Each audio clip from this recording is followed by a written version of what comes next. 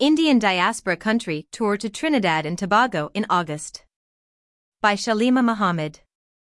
The Indo-Caribbean Cultural Center, ICC, weekly Sunday Zoom public meeting is a pioneering and landmark initiative created by anthropologist Dr. Kumar Mahaber of Trinidad and Tobago.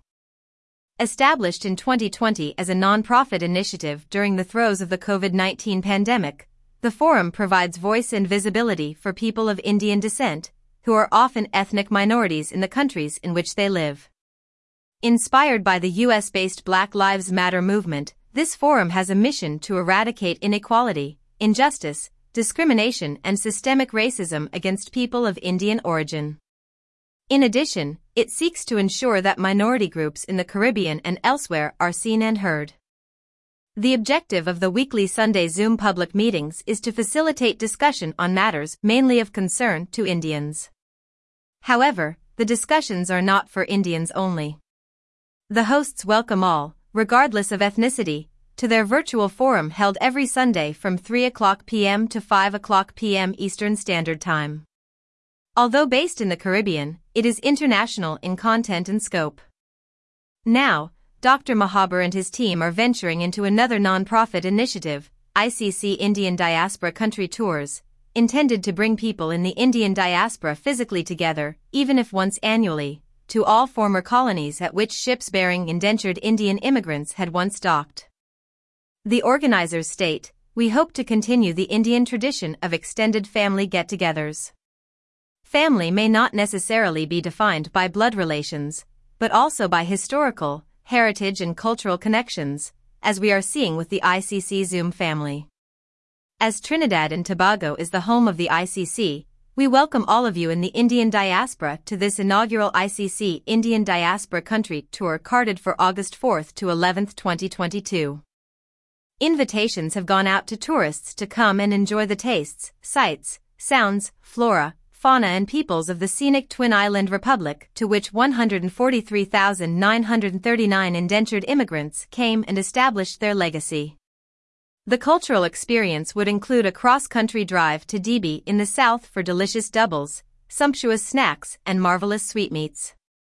On the return drive, visitors would pass through the ward of Montserrat in central Trinidad, the ward in which the largest number of land grants, 7,875 between 1871 to 1879, was accepted by Indian indentures in lieu of return passage to India. They would visit the Indian Caribbean Museum, the world-famous Temple in the Sea, and the unique and sacred 85-foot Hanuman statue.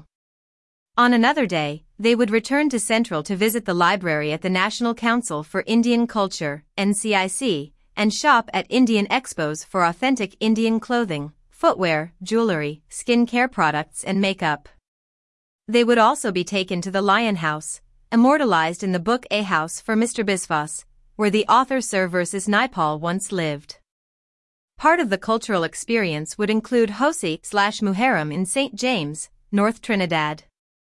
Visitors on the tour can participate in a procession unique to the Western Hemisphere that occurs only once annually. In St. James, known as the town that never sleeps, visitors can enjoy the nightlife and eat roti made hot on the spot. For nature lovers, Nima's estate in the scenic Maracas, St. Joseph Valley, is where they can immerse themselves in the lush green surroundings and reconnect with nature while exploring and learning about the various medicinal plants flourishing in the terrain. They may opt to wade in the pool or choose to take a 10-minute scenic stroll along a trail to a majestic mountain for a breathtaking view of Trinidad. Before leaving for home, the tourists can tie the brotherhood threads of Raksha Bandhan. Options for lodging include Morton House, the 141-year-old historical home of Reverend John Morton.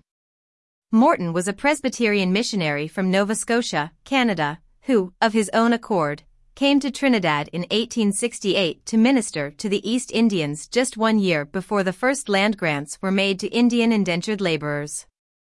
According to author Gerard Tykesing, his diary represents, perhaps, the only first-hand account of Indians in the settlements and villages during the late 19th century and remains a priceless source of information. Attractions of this location and other details, including COVID-19 country protocols, will be shared with interested persons.